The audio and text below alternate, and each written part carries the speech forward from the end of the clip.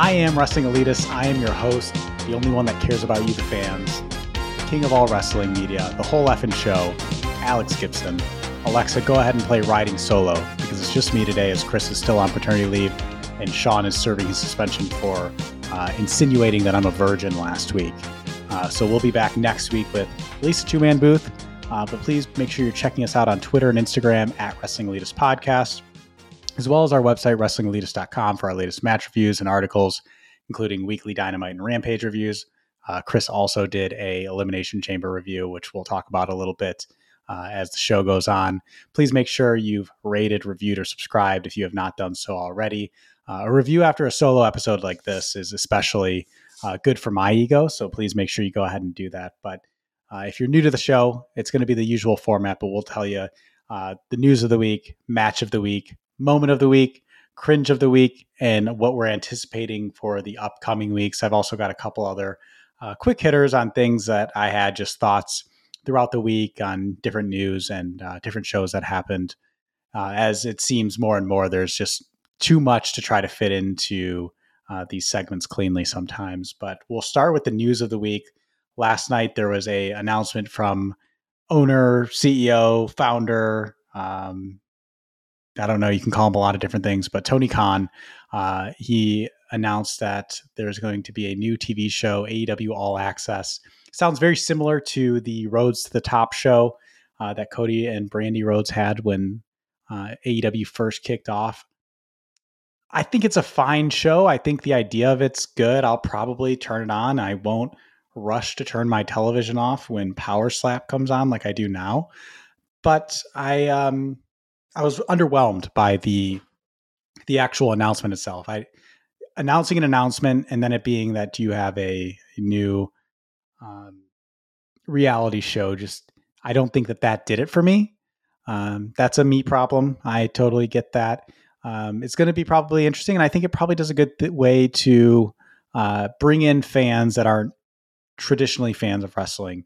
We've heard about it with Total Divas, right? Where there's people whose spouses became wrestling fans because they watched Total Divas, they got into that, and then that got them invested in the show. And I think that can happen with I almost said Roads to the Top, All Access. And I think that I'm going to come out of this with some good stuff. If it ends up being anything like the WWE documentaries, I can't remember what they call them, but it's like a 30 for 30 type of a thing, I would fucking love that. But I have a feeling it's going to play into storyline stuff and be a little bit more like, kind of an extension of the wrestling show without the wrestling side.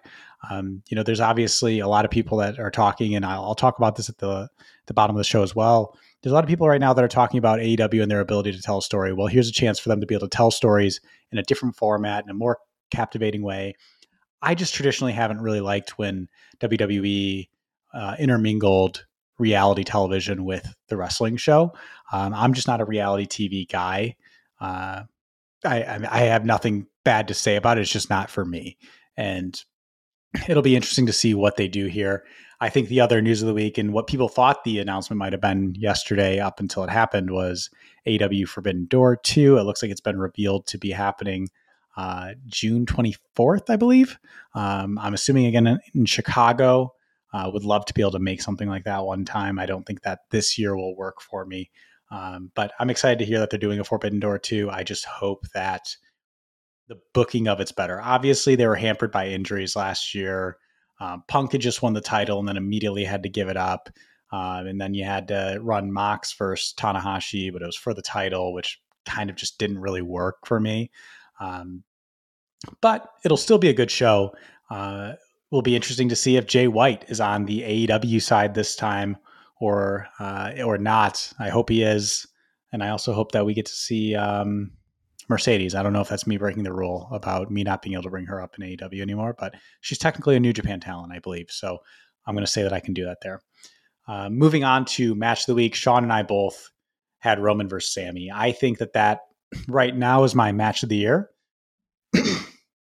If you look at the story that was leading up to it, the story that they told in the ring, I think Chris had this on the website as 4.25 stars. I actually would have had it at 4 3/4 for me. It was almost a perfect match. My dislike for it was the Jay Uso stuff. I don't like the trope in wrestling where the wrestler gets bumped by the person he's kind of there to save, and then they kind of look mad at each other.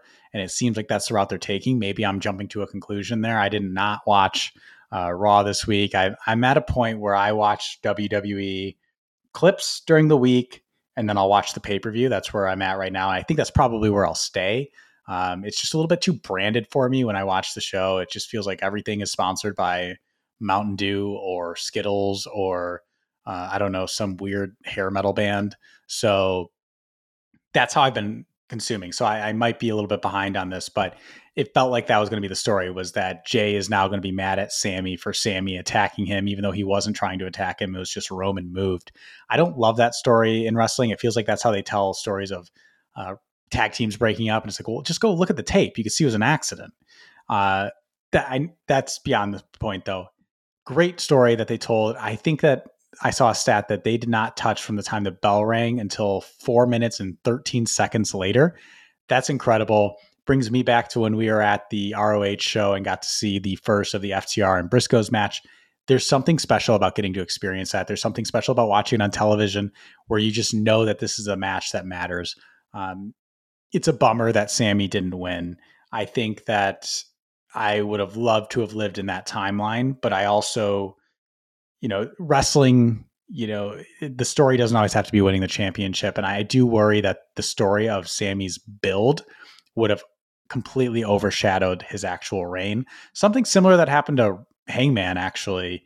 Hangman had such a fun build, and you watched it for 2 years.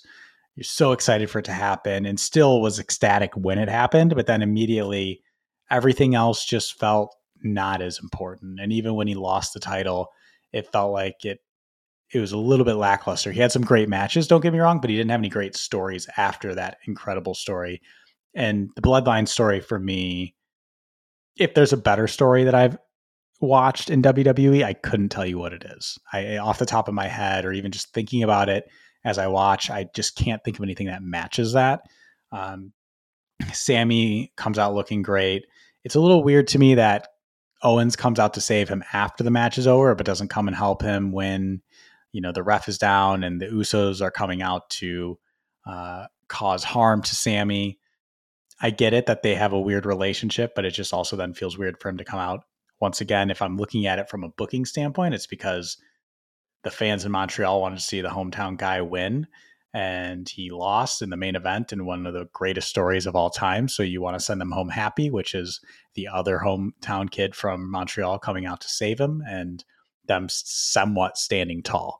So for me, it was match of the year candidate when you include the story. There might be some matches that are better from a just pure in-ring standpoint. Not that there's going to be a whole lot better. Sammy and Roman are both incredible, but that was what stood out to me, was just the story of it throughout, seeing Sammy have a chance. I could not believe when there was a point where I thought that there was a chance he was going to win. Him setting up for the Helluva Kick, that's one of my favorite finishers in wrestling right now. I love that it's one that he can hit on anybody. It always looks great. And just interested in seeing where things go, because a Cody win isn't going to feel special. It'll be good. I'm sure he'll have a great reign if he wins. I'm sure that, the WrestleMania match will be very, very good. But man, it does feel like Sammy probably should have won. I just worry about what they would have done afterwards. I'm gonna keep an eye on what they do for sure. And I like the idea that the story really is that, nobody could get through the bloodline. Nobody could really like put any scratches in their armor. And you see Sammy, who came in with a genuine wanting to be a part of it, and they used him, abused him, and rejected him. And that ultimately led to their demise. I like that story still, regardless of if he has a title on his around his waist at the end of it. But I think he'll end up with the tag titles with Kevin Owens at WrestleMania. That seems obvious. I will say that I did call the ref bump where Sammy technically gets a win, and there's nobody there to count it. So I'll pat myself on the back on that since I don't have Sean or Chris here to do that for me. Moving on to the moment of the week, I honestly struggled this week to have a moment. Obviously, I was hoping my moment would be Sammy standing tall, but it was not. So I went with MJF and Bryan Danielson's promo with each other. Brutal. First of all, the things that MJF said about, Danielson and his CTE and how he's not gonna, how he despises him for putting wrestling over his family when he has struggled to find somebody to love himself. Really interesting. The bringing in of MJF's fiance leaving him. I wonder how true that is. I think this is one of the beauties of MJF. As soon as he said that, I was like, whoa, did him and his fiance break up? So I went to both of their Instagram pages and they've removed photos with each other, removed photos of their engagement. And anybody else, first of all, I don't think would bring this into the story. But with him, I'm like, actually, the fact that he said that and all their photos are gone, I'm like, they're probably working us together. I don't know what the case is. If they really did break up, I hope they're both doing fine. That seems awful, especially to have gone through a public engagement just a few months ago. But the crowd chanting, "You deserve it," that seems like one of the most brutal things I've ever heard a crowd chant at a wrestler. And it kind of goes to show what MJF's been able to do since winning the title. How many months ago was it that we were sitting here clamoring for an MJF true face turn, saying that, he's just too good, people aren't going to boo him, and people were chanting, "You deserve it," when he said that his fiance left him. It speaks to his ability. It speaks to his character. Maybe not in a great way, but regardless, it does speak to his character. And I appreciate somebody who can do that because MJF does kind of walk the line sometimes. Him and Max Caster both do. And having somebody that is willing to do that to themselves as well is really important. How many people do you find that they could dish it, but they can't take it? CM Punk. Anyways, that is an issue where, you could talk all the shit you want, but if somebody says something you don't like, then you've got heat, brother, or you've got to then call them out and kind of ruin the flow of a show because you need to make sure that you get your piece in there. So credit to them both. Those pull apart segments, they always work for me. I don't, see Danielson winning this title at this time. I think MJF's going to have a lengthy run. I don't think that Bryan Danielson is the one to take it off of him. However, I'm interested in the match. It's going to be a great, 1 hour just barn burner. So moving on to cringe of the week, the other promo that happened, Starks versus Jericho, for me was just awful. I fucking love Ricky Starks, so it's taking a lot for me to shit on this. I texted the boys during the show that if I came across a genie, one of my 3 wishes would be able to pull off the fashion that Ricky Starks has. I think he's got such a unique style that I would look like an Oompa Loompa in. So credit to him on that, first of all. But it was clear that they were trying to do the Starks versus Jericho Revolution match to be like he kind of tricks Jericho into signing for the match with like reverse psychology type of a thing. But it was almost like when somebody's trying to wink at you, but they accidentally blink with both eyes instead. Like they was so over the top done. And maybe it's because so many wrestling fans complain about if something's too subtle, then they're like, oh, well, you need to spell it out for us. But it felt to me like they were trying too hard and to the point where it didn't even really make sense. The whole Jericho attacking Peter Avalon when he came out to accept the contract. Like I felt like Ricky should have just been, kind of selling it like, yeah, you're right. You probably wouldn't have been able to beat me anyways. So it's fine. I'll just move on. Like, I think that's the route they should have gone instead of the way they did it. It felt like they were skipping a step throughout the entire promo. And I think that's, if you look at the constant complaint, I'll actually just talk about this now because I've already brought it up once. there's a constant complaint about AEW storytelling issues, and I'm one of the ones that believes in that. I think I have not been less invested in AEW since they started than I am right now, despite the fact that I've just spent the first 15 minutes of this, 12 of them have been talking about AEW. They have just struggled to really tell cohesive, full stories. I think a lot of times there's holes in it, or there's just, you're like, why are they fighting? Or why is this happening? Or, somebody gets hurt, and then instead of just pivoting, they just put something off for 3 months. Like, who's the girl from the House of Black? Julia Hart. Like, her joining the House of Black kind of got dropped. And then all of a sudden, once everybody was healthy, it happened again. Those types of things, you just need to be able to pivot and move on, and just tell a good story, and let the crowd kind of dictate the story too, right? How people are reacting. I think they usually do a good job with that, but they've just overthought a lot. They don't really tell full, complete stories. They'll ditch things. They'll take things on too long. There's a beauty in ending something when people still want more of it versus once they're sick of it. That goes for television shows, things like Breaking Bad. I think about that all the time.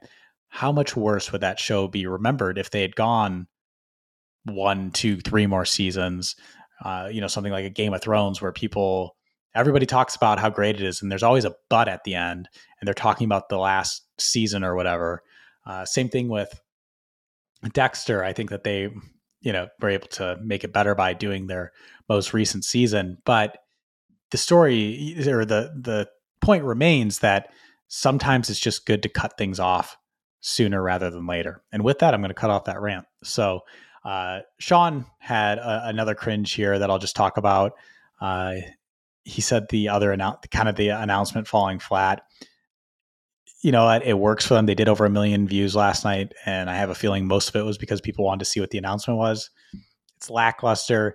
It's going to pop a rating for you, but that seems like a cheap way to pop a rating, and it doesn't get people to continue watching. It was a decent show, but I think if I was somebody who wasn't tuning into AEW and then tuned in because I was like, oh, they're going to announce something big, let's see what it is, last night's show wouldn't get me to come back next week. It was fine. There was nothing bad about it. It just wasn't anything special, and I think that you need to be careful about that. Luckily, I've gotten a little bit better about my expectations. And so with that, I knew not to come in thinking that it was going to be anything too huge. My guess was going to be maybe a talent announcement, or maybe something around like the Owen tournament coming back, but that would have even been weird to make that a big announcement. So it's fine. But I think that Tony needs to be careful. I think that you need to be cautious about using something like that when I feel that would have been just as good as a press release. And then you mention it on the show later on. Moving on to anticipation. So for me, I had the Revolution card finalization. One final kind of complaint about AEW that I'll put through tonight is they just refuse to finalize a pay-per-view card with any time remaining. Like they love to, the Rampage before you're going to find out what the final card is. I understand that. Like, you got to let the stories organically develop and everything like that. But sometimes it almost feels like they're purposely waiting. They're like, we could start this now, or we could tell you, we could crunch everything together in 2 weeks right before the show happens. You need to let things breathe. You need to let things kind of get settled in. And I'm just a little frustrated with the fact that we don't fully know the card. Generally speaking, you can guess it, right? But even that, I think, the women's stuff, I would have assumed it was going to be, Saraya versus, I can't even, why am I blank? Jamie Hayter. But now it's going to be a triple threat, which I don't really love, especially when you're also having a fatal 4-way for the men's tag titles. I am a proponent of less is more with pay-per-views, but if it means that you're going to have every title match be a multi-man match or a multi-woman match, then maybe you do need to add 2 more to the schedule, or, have some more specialty shows during the weekly television, because when I think pay-per-view matches, I want to see obviously great wrestling, but I want to see good stories. I want to see intriguing matchups. Why are these two fighting? Besides the title, obviously, everybody wants the title, but you could still tell a good story about the title when it's not just about the title. And that's something that I want to see AEW get better at. Anticipation that Sean had mentioned too is just Roman and Cody facing off soon. Now that we have Sammy a little bit out of the way, right? Getting to see that face to face, potentially getting a fun little segment where they sign the contract. Maybe Paul Heyman getting slapped in the mouth for insinuating that he's going to sleep with Brandy when Cody dies. There's going to be a lot of things between them over the next few weeks, and I'm excited to see that as well. Does Cody's presence truly match that of our tribal chief? And it's going to be interesting. If I had to put my money on it today, I think Cody wins. But personally, I think what they should be doing is Cody loses, and then you still start to see everything unraveling for Roman. He's still getting out of everything, luckily, and able to get wins at the next few pay-per-views. But then you have him drop it at SummerSlam. And I'm not just saying that because SummerSlam's in Detroit, but I think doing the 1-2 punch of Sammy coming close and then Cody winning devalues Cody winning. You could still have Cody be the one that wins at SummerSlam, but have him have to have a little bit of a comeback. And I think that too matters, because Cody was out for 6 or whatever months after Hell in a Cell, came back, won the Royal Rumble, and then immediately has this title match. I think it's more meaningful if he loses the first one and then you come back around at SummerSlam, the second biggest show of the year, arguably, and that's where Cody wins. To me, that would be more special. Just some other kind of quick hitters that I had. Staying on the same topic of WWE first, to me, that was the best men's elimination chamber in the last decade. I think you went in there was nobody made to look silly. They made everybody look strong. I am not a Bronson Reed guy, but they made him look good. They made everybody, as they went out, they took multiple finishers. They did it all in a way that made everybody look like they could have won it if they didn't get the bad luck of being the one that everybody was attacking, or obviously at the end with Logan Paul running in. I can't believe that I just said that the best elimination chamber match involved Logan Paul, but it did. It was, you got to see some younger stars or some guys that maybe weren't fully featured under the Vince regime. To me, Montez Ford is an absolute star. Loved seeing him by himself. Would love to see that continue. I told Sean that on Sunday. I was over at his new place, and I mentioned that, and he was a little. He didn't like all the crotch chops. I get that, but for some reason, everything about Montez I enjoy. I just think he's got so much personality.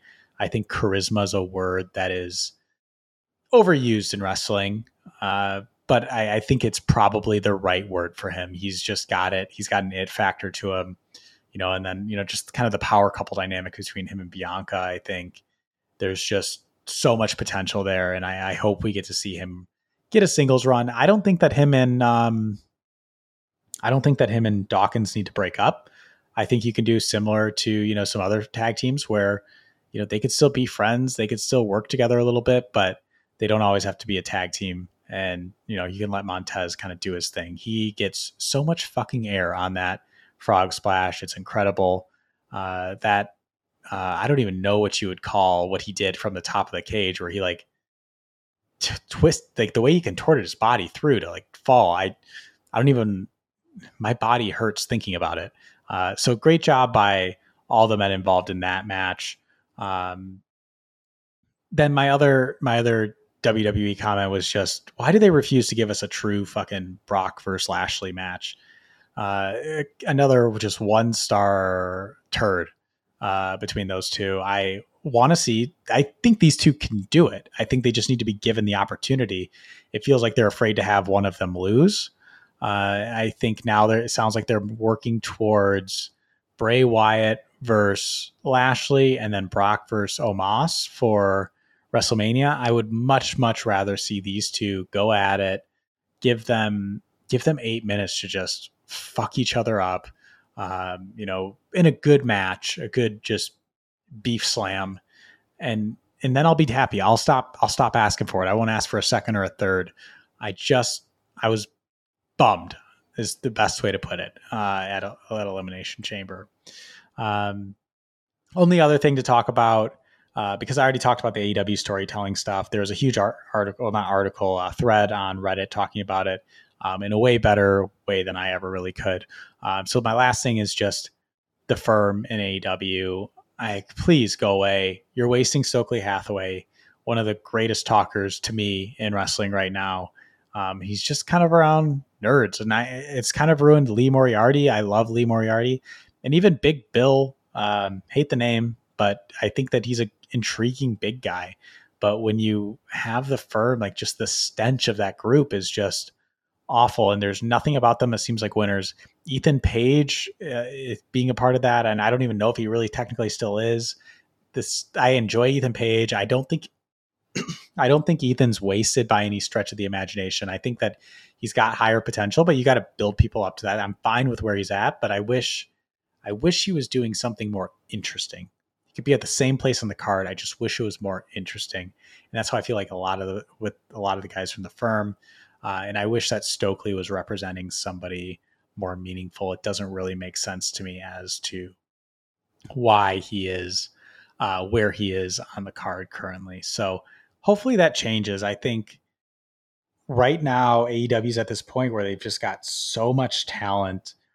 And once again, I don't want to sound like those people that, back in 2014, 15, 16, pre-AEW days, that would say every single wrestler that they love should be a star.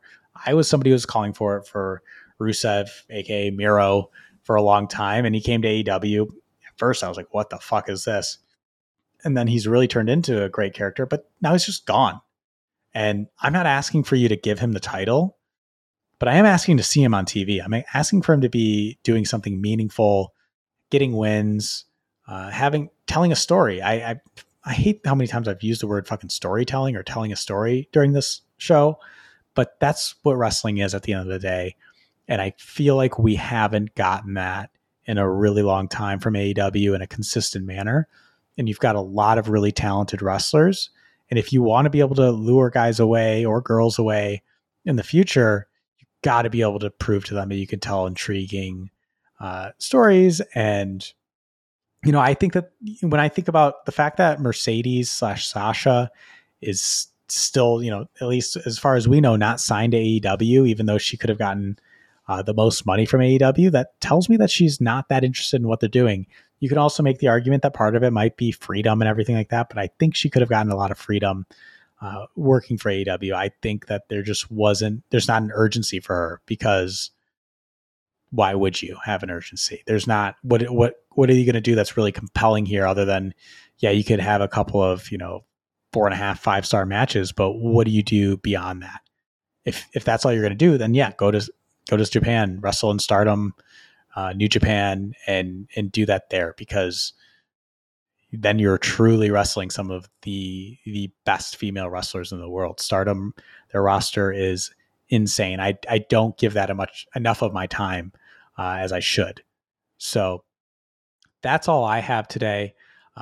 If you made it through this, fucking bless your heart. Thank you for listening. Next week we will be back. Sean was out of power this week. I hope that everybody else was able to stay safe, stay warm during the ice storm if you're here in Michigan. But we'll be back to a 2-man booth next week, and then hopefully have some updates too on Chris coming back in the somewhat near future. But please make sure you're rating, reviewing, subscribing, visiting the website WrestlingElitist.com, latest match reviews, articles. I think, like I said last week, we've got another series that we've kind of got in mind. We're just trying to figure out how we do it without it coming off as like a fantasy booking type of a series. That's not what we want to do here. So thank you, everybody, for listening. Please make sure you tune back in next week. Share with a friend. Rick Rude, send it home. Hit the music.